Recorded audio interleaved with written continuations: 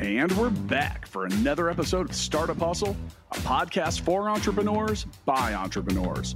If you want to start, own, or build a business, then you're in the right place. We bring you the real truth about what it's like to take something from concept to launch. From growth, innovation, experience, failing, or winning big, we've got you covered. So let's get down to business with another episode of Startup Hustle, brought to you by Fullscale.io.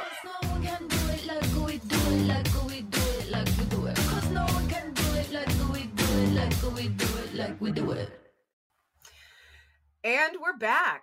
Thank you for joining us for yet another episode of the Startup Hustle podcast. I'm your host, Lauren Conaway, founder and CEO of Innovate Her KC. And of course, I have to tell you about today's episode sponsor. Today's episode of Startup Hustle is powered by Fullscale.io. Hiring software developers is difficult, but Fullscale can help you build a software team quickly and affordably. And they have the platform to help you manage that team. Visit Fullscale.io to learn more. All right, friends. So this guest we're gonna talk about a lot of things, I imagine, because she wears many hats and she has a lot of skills and she has a really, really interesting background. Our guest today, her professional career spans over 30 years as a corporate controller, CFO, consultant, CEO, founder. She's worked in all kinds of businesses and she has a love of startups. And I'm really, really excited today to welcome to the show Lisa Laporte, CEO of Twit TV. Lisa, thanks so much for joining us. Well, I appreciate you having me on your show. For sure. This is going to be a good one. I love it when you get people who are like double, triple, quintuple, sextuple threats in the business world, because that means that we get to have a really, really good conversation, right? Absolutely. And I have never wanted to be bored. And I tend to leave companies when they get too large because they want to shove you in a box. And I don't want to be in a box. I want to be able to do whatever I'm inspired to do. Oh my love that. I want to give I'm giving an air hug right now. Y'all can't see me, but Lisa can, and I'm just giving her an air hug because I'm like, yes, that sounds wonderful. Let's not be bored. Let's do different things and let's not be in a box. But I want to hear more about that, Lisa. So I'm going to ask you, first question, tell us about your journey. Well, my journey started pretty young. I started running companies around 18, and then I did become a corporate controller by 33, and I really wanted to be that. That was my big goal when I was younger, and I wanted to reach that by 35. So I acquired that goal at 33. And then after working at a startup, because it was a startup that I joined, there were about 8 people and a couple of entities. And then I had 10 years at this company and I had 3 different roles at this company. So I was able to watch a startup from 8 or 9 people go to 300-400 people where we're overseeing 500-600 entities. It was a real estate developer. So not only did they build, they were buying and selling and things along those lines. And we had apartments and, commercial buildings, et cetera. And I just realized that, I really enjoyed working there. I was able to have a bunch of different roles there. But then I just realized if I'm going to work this hard, I'm going to work this hard for myself and not for somebody else. So I left my company. I left the corporate world, making 6 figures, partnership equity, left it all on the table and walked away with a 150 and said, I'm going to become a consultant. I'm going to be a micro CFO, COO. It was right when the .com crashed. Everybody was scrambling and firing people. I walked away from my job and started my own business at probably one of the worst possible times you would do it. And I started consulting for a bunch of different businesses. And within 2 years, I had the CFO title at 3 companies. I had 2 bookkeepers working for me. So I would do pretty much anything from, do you need to restructure? Do you just need to downsize? Or do you need to pivot and do something new? So it was really fun. I'm fearless. I'm not afraid of anything. I work in a man's world, which is interesting. I know you're supporting women, which is something I tend to do. I try to mentor back to other C-level women if I can help promote them. And then I stumbled upon Twit.tv, which was originally founded by Leo Laporte. He's my partner and now my husband. And he had been running this for a couple of years and he said he really wanted to grow this network. So I joined him and we really set this network on the map. And I've been doing this now for 15 years, which shows you how interesting it is because I have to be doing other things. So I can't just be doing one thing. So it's been quite a journey to go from this podcast network where nobody knew what a podcast was to now we're in this crowded space and everybody and everyone has a podcast. So it's been really interesting and a fun career. It's true. I'm kind of giggling in my head as you're talking to the other podcast host about all of the podcasts that are out there. I'm like, I know, there's so many. But well, so I want to take it back for just a minute, because you said a lot of interesting things when you were talking about kind of how you came up, and I love it when women are dynamic. They have you have so many different skills, but above all, what's coming through for me is that you're a problem solver. You like solving problems for people, on their behalf, with people, to help make their companies better. And so I'm curious, where do you think that came from? I was on my own at a very young age and started to have to take over household chores. And, I also didn't grow up with any money. So if I wanted money, I started working at 10. So between helping around the house, taking over babysitting, I acquired my first paper route at 12, and I was working full-time at 16. So no one paid for me to go to college. I had 3 jobs going through college. It was wow. a constant, if I wanted something, I had to work for it. So one thing I was really blessed with was an intellect, and I really had a craving to know math and science. So those were my 2 subjects in school that I fell in love with. So I fell in love with finance and accounting, which is an awkward thing to say out loud. I don't really know too many people that say they love it. I actually love numbers in finance and accounting. So that's where I started.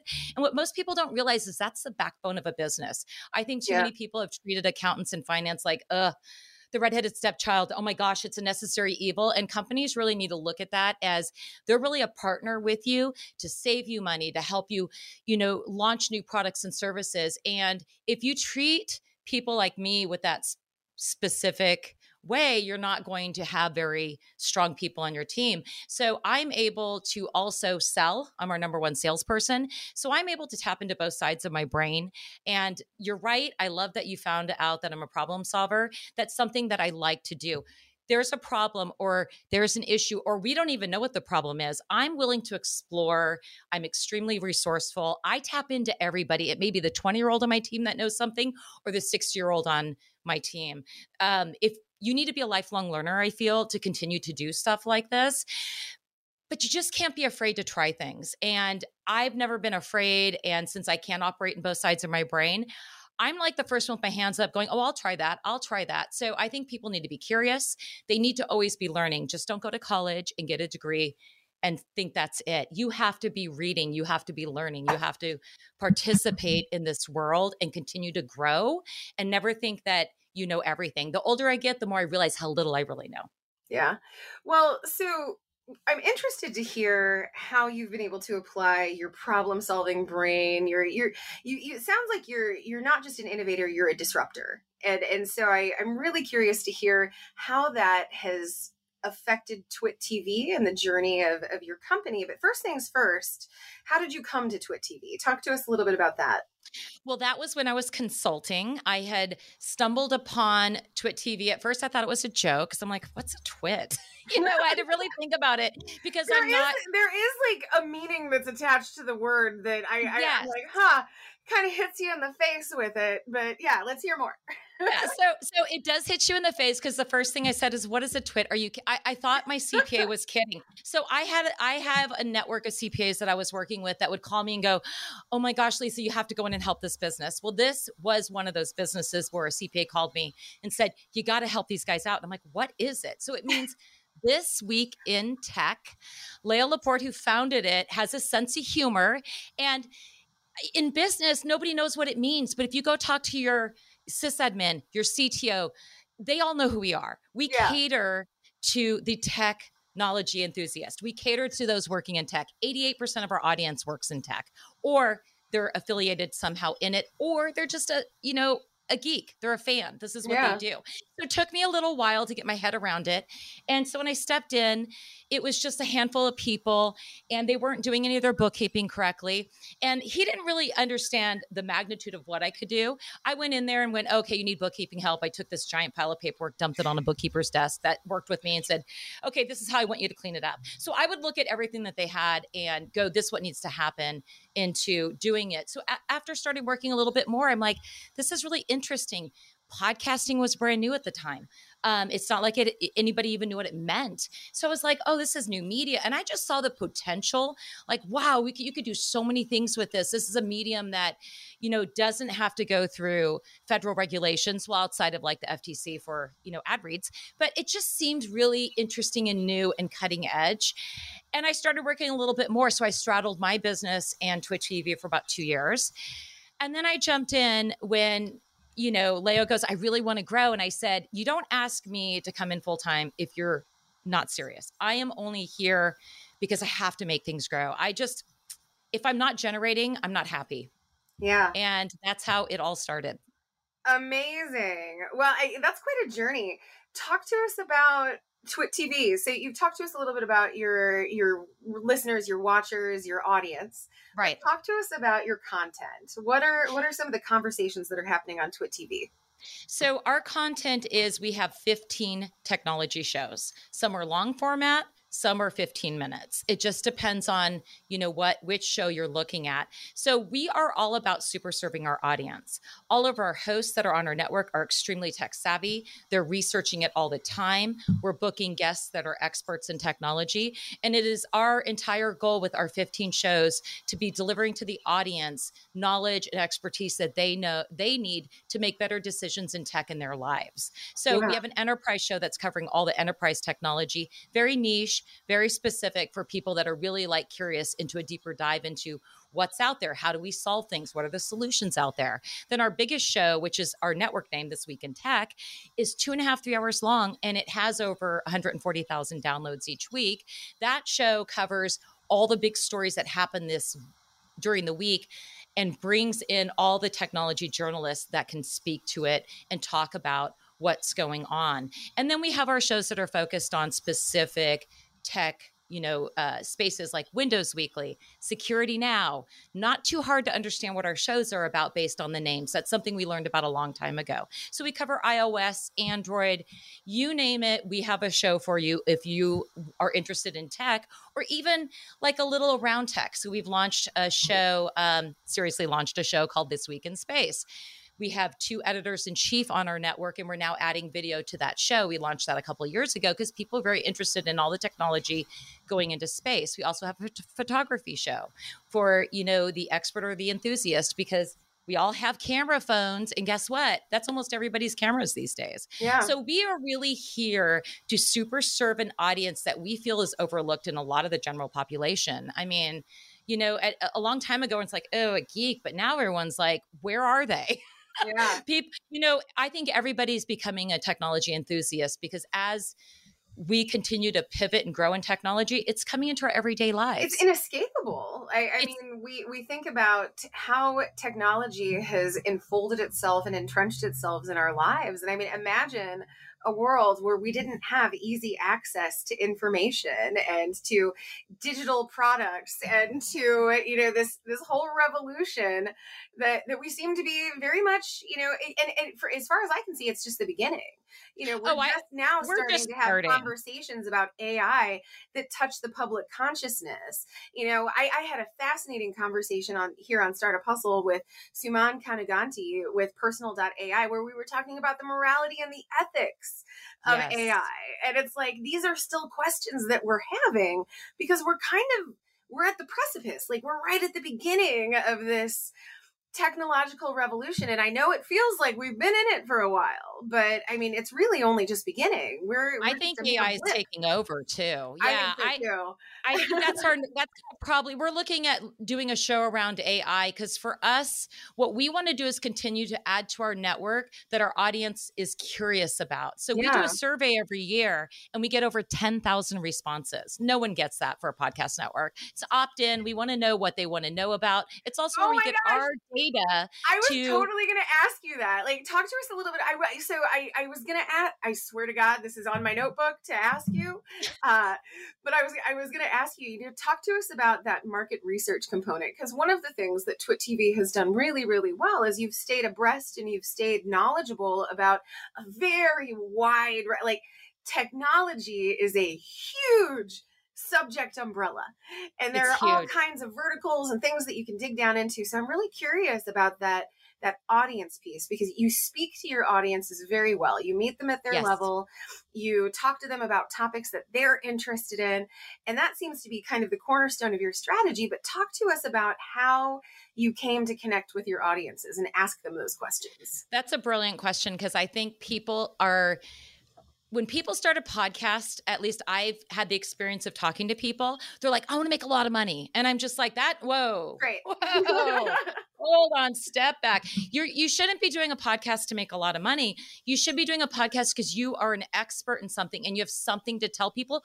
Or, okay, maybe you're funny and you're a storyteller. I'm not saying you can't have those podcasts, but in our case, we are here to super serve our audience. So how we connect with our audiences, we have a chat room. So we do all of our shows live to tape, exception of a couple of shows that are very heavily edited and formatted. So we do them behind the scenes. Yeah. But the bulk of our shows are done live to tape. So our audience can watch the show. They're in the chat room that our host can see too. Sometimes the host will acknowledge them, or after the show be talking to them, or before the show be talking to the audience. So we engage with our audience, and that's podcasting. You engage with your audience in a whole different level than you wouldn't do on radio or TV. So we have this chat room of committed fans that are in there. And then when the pandemic hit, it was my idea to go, oh, wow, we lost 60% of our advertisers in 2 weeks, because who wants to buy a camera travel bag when you're not going anywhere? Right. So I actually started a club which took our community to a whole new level.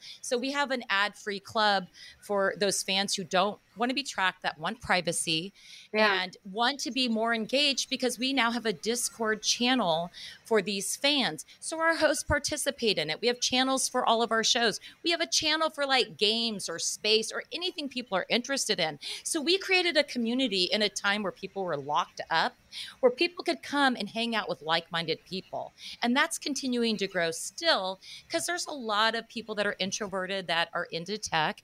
And this gives them that platform to hang out with other people that they love.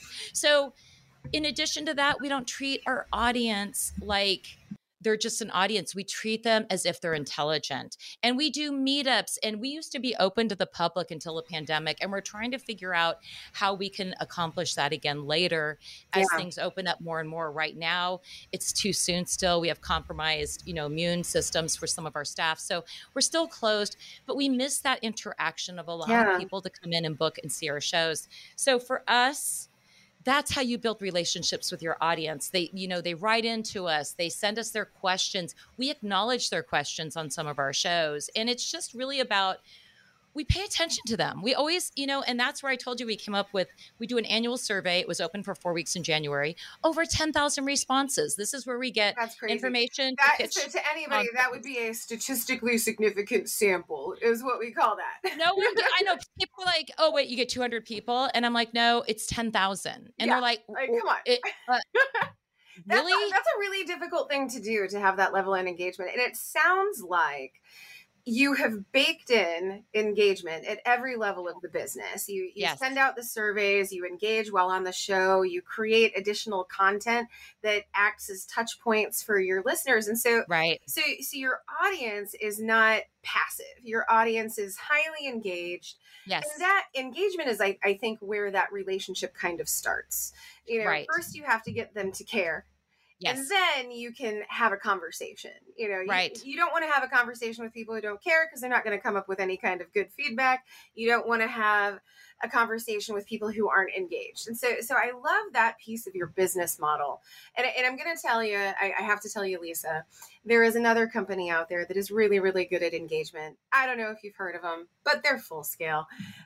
Finding expert software developers doesn't have to be difficult, especially when you visit fullscale.io, where you can build a software team quickly and affordably. Use the Full Scale platform to define your technical needs and then see what available developers, testers, and leaders are ready to join your team. Visit fullscale.io to learn more. And I'm going to tell you, this is not anything that they have asked me to say, but I'm just going to say it, like, Full Scale. I have never seen clients that are so highly engaged with a software development company. It's so odd to watch. It's really cool. But Full Scale, they do a really, really great job of not just talking at their customers, but actually talking with their customers. And so definitely check them out, fullscale.io.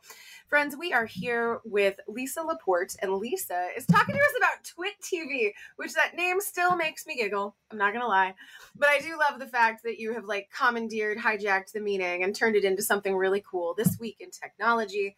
Talk to us about, we've been talking about that in audience engagement. And I'm really interested because you've done so many things remarkably well. You don't build a podcast to millions in listenership without doing some things really, really well. But to me, audience engagement seems to be number one with a bullet. What are some of the other things that you have done well that you wish other podcasters knew? It's all about the content too. I mean, you have to, over the years in polling our survey, with our audience, we've discovered that content and hosts are the number one reasons why people will continue listening to a podcast. Over the years with podcasts exploding, I would say over the last 5 years, content has now surpassed our hosts in what our audience wants to hear about. So I believe you've got to pay attention to the content, and anyone out there that is considering a podcast, audio is king. If it doesn't sound good, stop, reset, make sure it sounds really good. But really it's bringing and delivering the content and bringing the experts on our network that they want to hear from these experts. They want to hear from our hosts, and we're constantly looking at the content and making sure that we're delivering the right information to our audiences. For sure. Well, and so for our friends at home, our listeners who might already have a podcast, might be considering starting one, I do just want to kind of like highlight, honor, and acknowledge that audio is king thing. That is actually something that Lisa and I were talking before hopping on.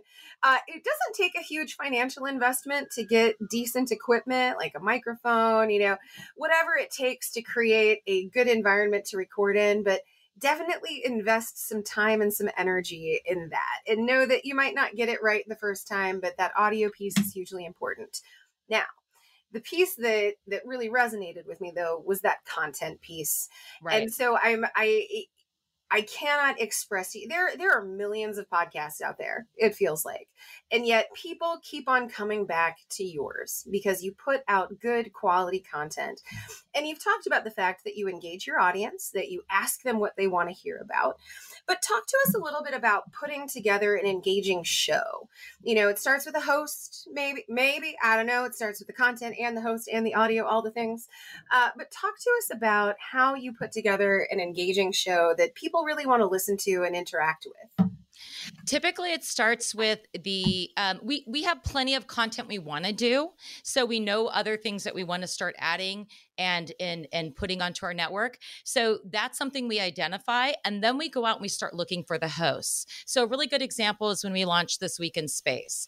We had the editor-in-chief at Ad Astra on our radio show, and we kept going, gosh, we really want to do something around this topic. So we talked with him, and then we also talked with the editor-in-chief at space.com, Tariq Malik, who's also on this show we launched. And we figured, this is the right blend of chemistry. We're going to put this in our club, because now we have a club, and we're going to workshop it there and see how it goes. So we now have the ability in our club to workshop a few shows to see do we have the right people? Is this the right content? And the biggest thing is, can this sustain 52 weeks a year?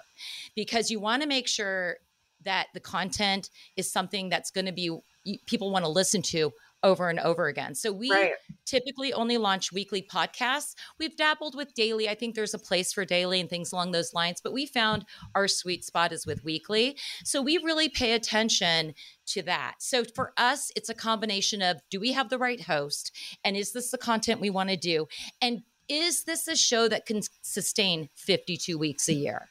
Those three things have to be in play for us. Another thing we do too is 99% of our audience listens to all or most of our podcasts. Most of our podcasts is at 86%.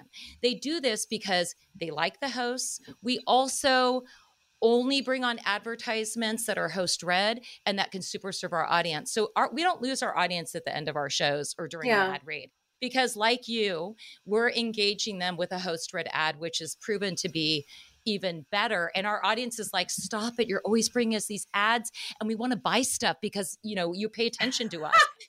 So they You're love like, it. No, I can't stop it. It's part of our revenue model. I that's just what we can't. do. Right.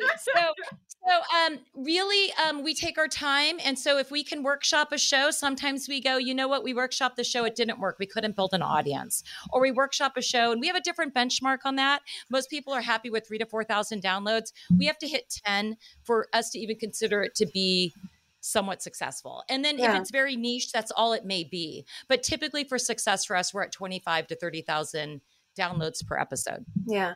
Well, you said a lot of gems in there, and I found a through line, and I'm going to tell you about my through line, Lisa. Okay. You talked about the fact that people actually want to buy the products that you vet the products that you put in ad reads for your shows. Yes. You talked about, working with the hosts to come up with the most engaging part of the question, and the through line of all of those things that you just mentioned, and there were a few more. The through line is trust.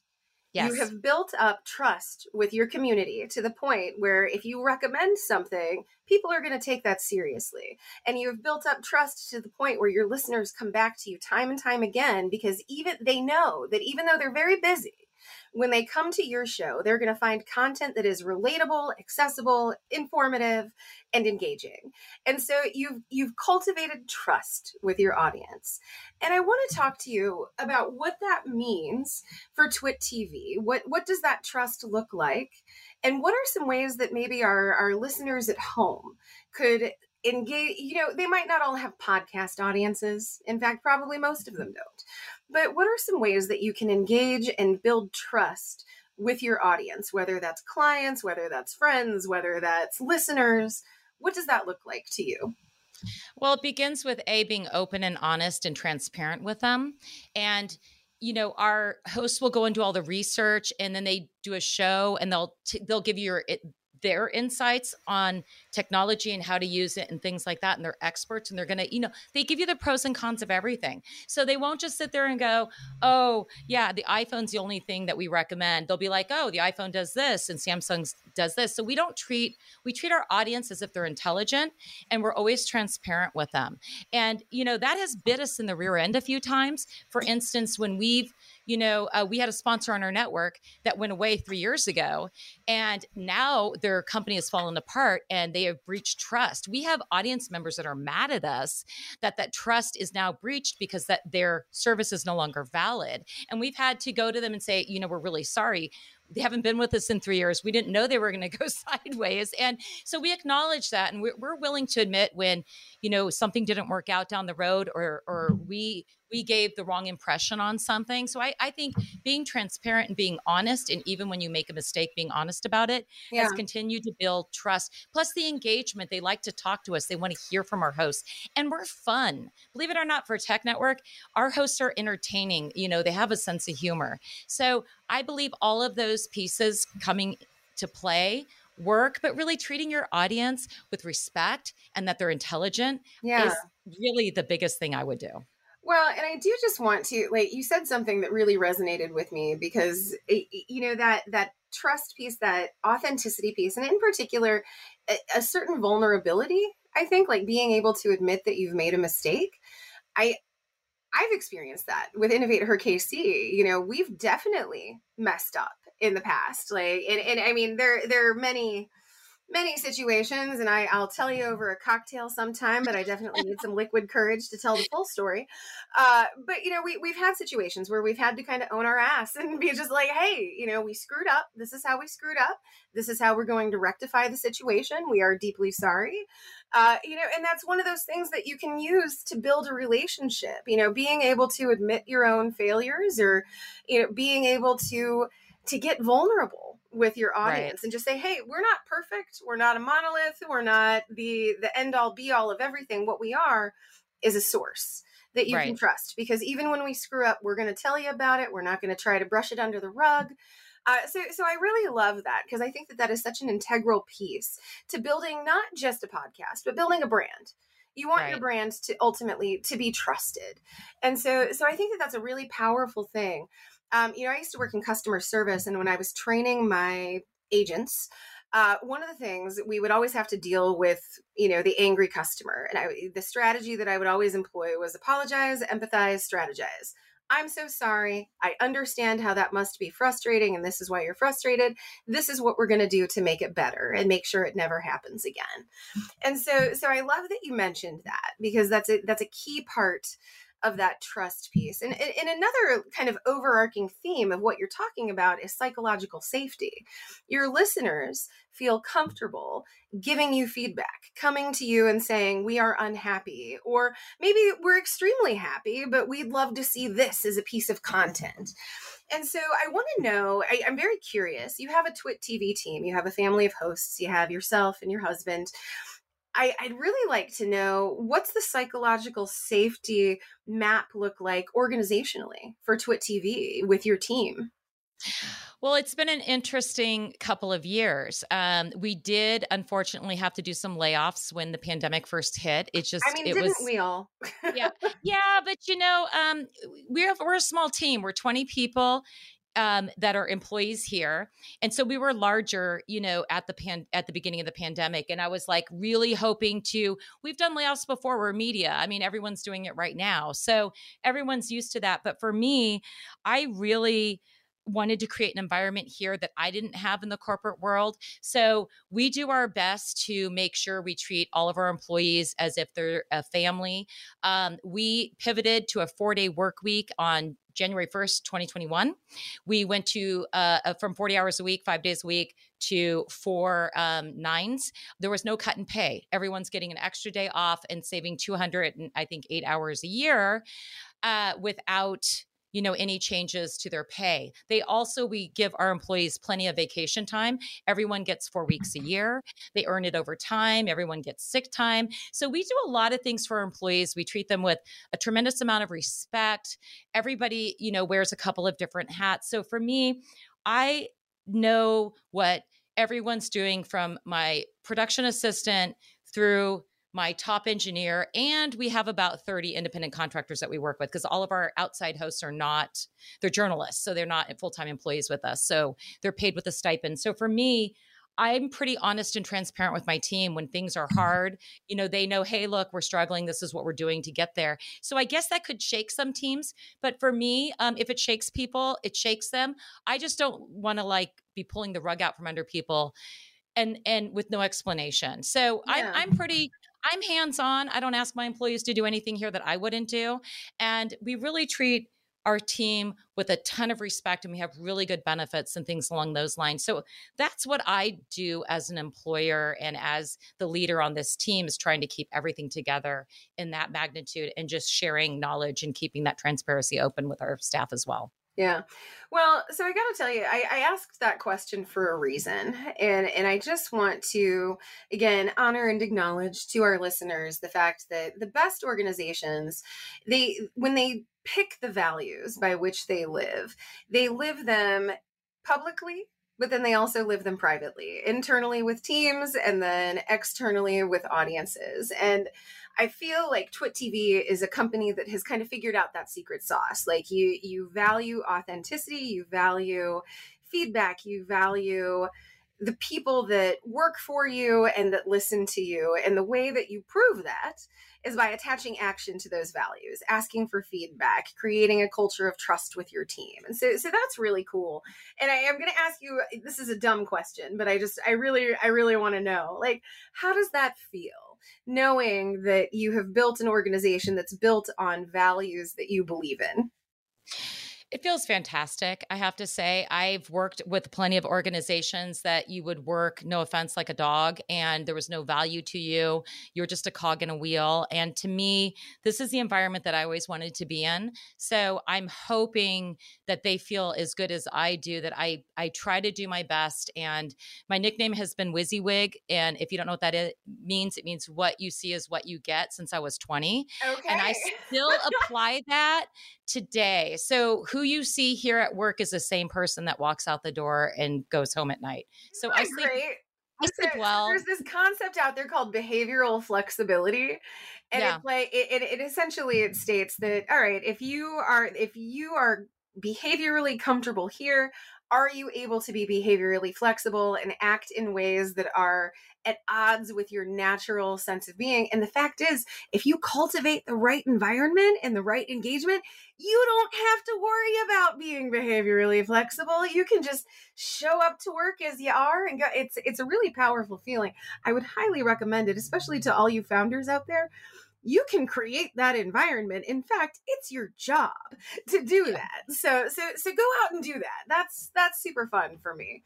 Yeah. What does the future look like for Twit TV? You already have so much market share. You're doing such amazing work, but you're a visionary. And I know that I know it just by the little that I know about you at this point, Lisa. I know that you have a vision.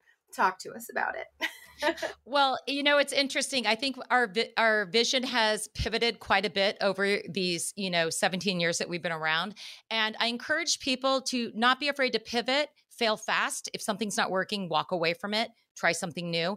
You've got to be willing to try things. So my vision moving forward is we really found that our club is working very well. People really like it. They like the community. They like the ad-free content. We're not charging very much for it. So we're going to continue to add club exclusive shows for that audience, but we never want to alienate our ad-supported side because that's really still our bread and butter. And we want to be democratic because we don't want to be that we're behind a paywall for everyone. We want people, if they can download us, they can. And if they can listen to our content and if it helps them, then great. We want that too. So I see us growing both our club and our ad supported content. And we're going to be pretty equal to both. That's going to be something we're going to do in the future. I'm also looking at getting back at going to live events. If I can find a sponsor around that to support that, then we want to be more at live events because you can do things now with a cell phone versus a full camera and team. So we used to go out to events. So that would probably be the direction we're going to go, at least for this year. But I'm always looking to what else is out there? How else can we pivot? What else should we be doing? So I want to be multidimensional, be on every platform that we can possibly be on, as well as adding some shorter format content on things that are cropping up. So it's a combination of, we have these in mind, but with technology ever changing, something might come up in 3 months and we're going to be like, we want to try that. Let's take a look at that. So yeah. I'm always curious. I have ideas. We have our game plan for this year, but I can guarantee you we'll probably pivot from that game plan about 6 or 7 times. And that's just the way. That's the entrepreneurial way, honestly. That's really how this world's going. Responsive. Yeah. That's yeah. What you so keep an open mind. Keep an open mind. Sure. Well, and I have to tell you that. So that's how I live as a founder. I'm like, I'm going to make a plan, but you know how you make God laugh? You make a plan. So yep. we'll just throw it up against a wall and we'll see what happens. Right. So I love that. And to our founders at home, find ways where you could potentially pivot. If something's not working, don't be afraid to fix the broken thing. Now, I want to ask you, you've given out so many gems. And of course, I love that. But I kind of love to end on this note. And I want to ask you, if you could give any advice to an up and coming founder who might want to create, I'm gonna broaden it to content strategy, because that's really your gift.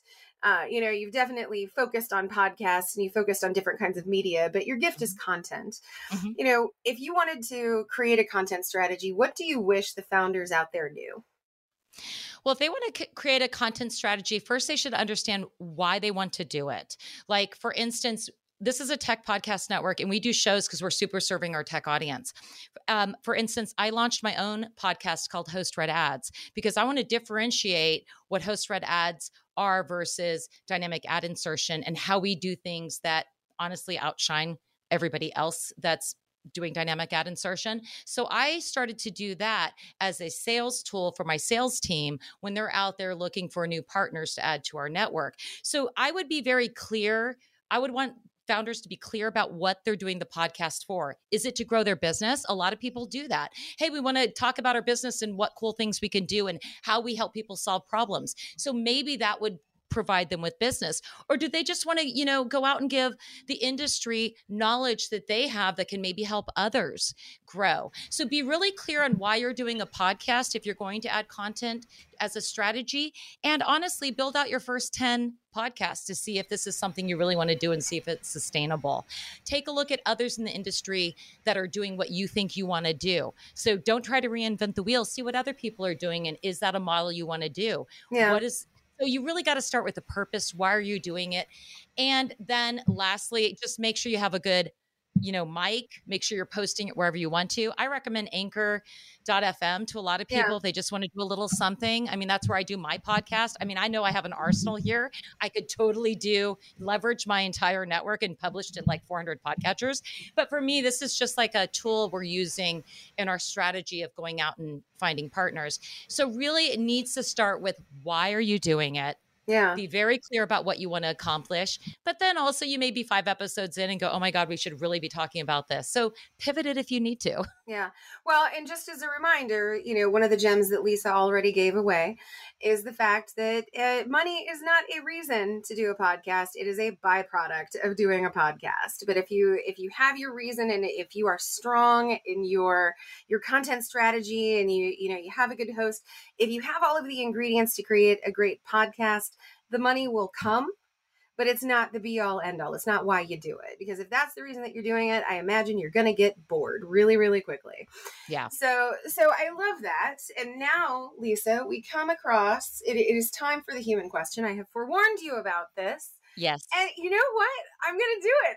I told you I might do this, and I think I'm going to do it. But hey, Lisa, what kind of toppings do you like on your pizza? I love everything besides like fruit and chicken. No pineapple. So we had a whole conversation about this in pre-show prep. Lisa and I are on opposite ends of the pineapple on pizza spectrum. Just an FYI. But that being said, I very much respect your choice. Do you have my salesperson, his favorite pizza is Canadian bacon and pineapple. And we always joke when we go to pizza, I'm like, don't let your Canadian bacon and pineapple touch my pizza. Tell him to throw some jalapenos on that, because man, that's like a game-changing pizza right there. But okay, I'll tell him. Do you have a favorite pizza? I mean, if you like everything, that's a very broad brush. Preferably, I'm no vegetarian here. I love an all-meat pizza, but I don't mind some bell peppers, olives, and onions thrown on top of it. Okay. So pretty much everything, like a normal traditional pizza. I can do deep dish. I can do thin crust. But yeah, pretty much all meat works for me. Okay. All right. So we have the consummate carnivore here in Lisa Laporte. I got to tell you, Lisa, it has been a pleasure to have you here on the show. And I've learned a ton. I always learn with guests. I always keep my mind open to the learning. But, as a podcast host, I love learning from experts. And so I'm very personally grateful. I know that the Startup Hustle audience is also grateful for the gems that you dropped. Thank you so much for joining us here today. And thank you for having me. This was fantastic. Oh, good. I'm so glad. You know what else is fantastic, friends? Our episode sponsor, Fullscale.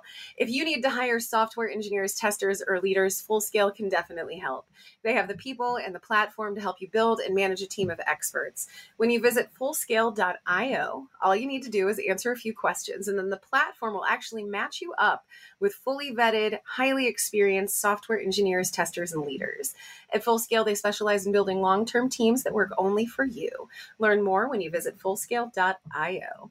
And friends, I am going to point you to some other fabulous Startup Hustle content. I don't know if you've heard, but we recently did a series, and it was with Frank Keck. So you're looking for Founder Fridays with Frank Keck.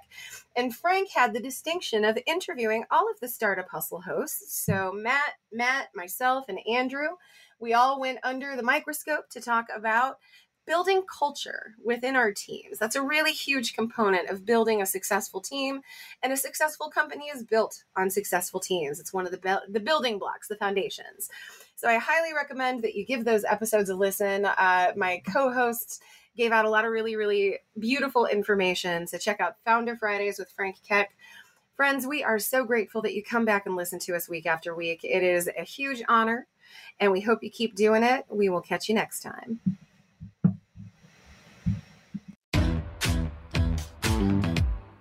Startup Hustle is brought to you by Fullscale.io, helping you build a software team quickly and affordably. Make sure you reach down and hit that subscribe button, then come find us on Instagram. See you next time.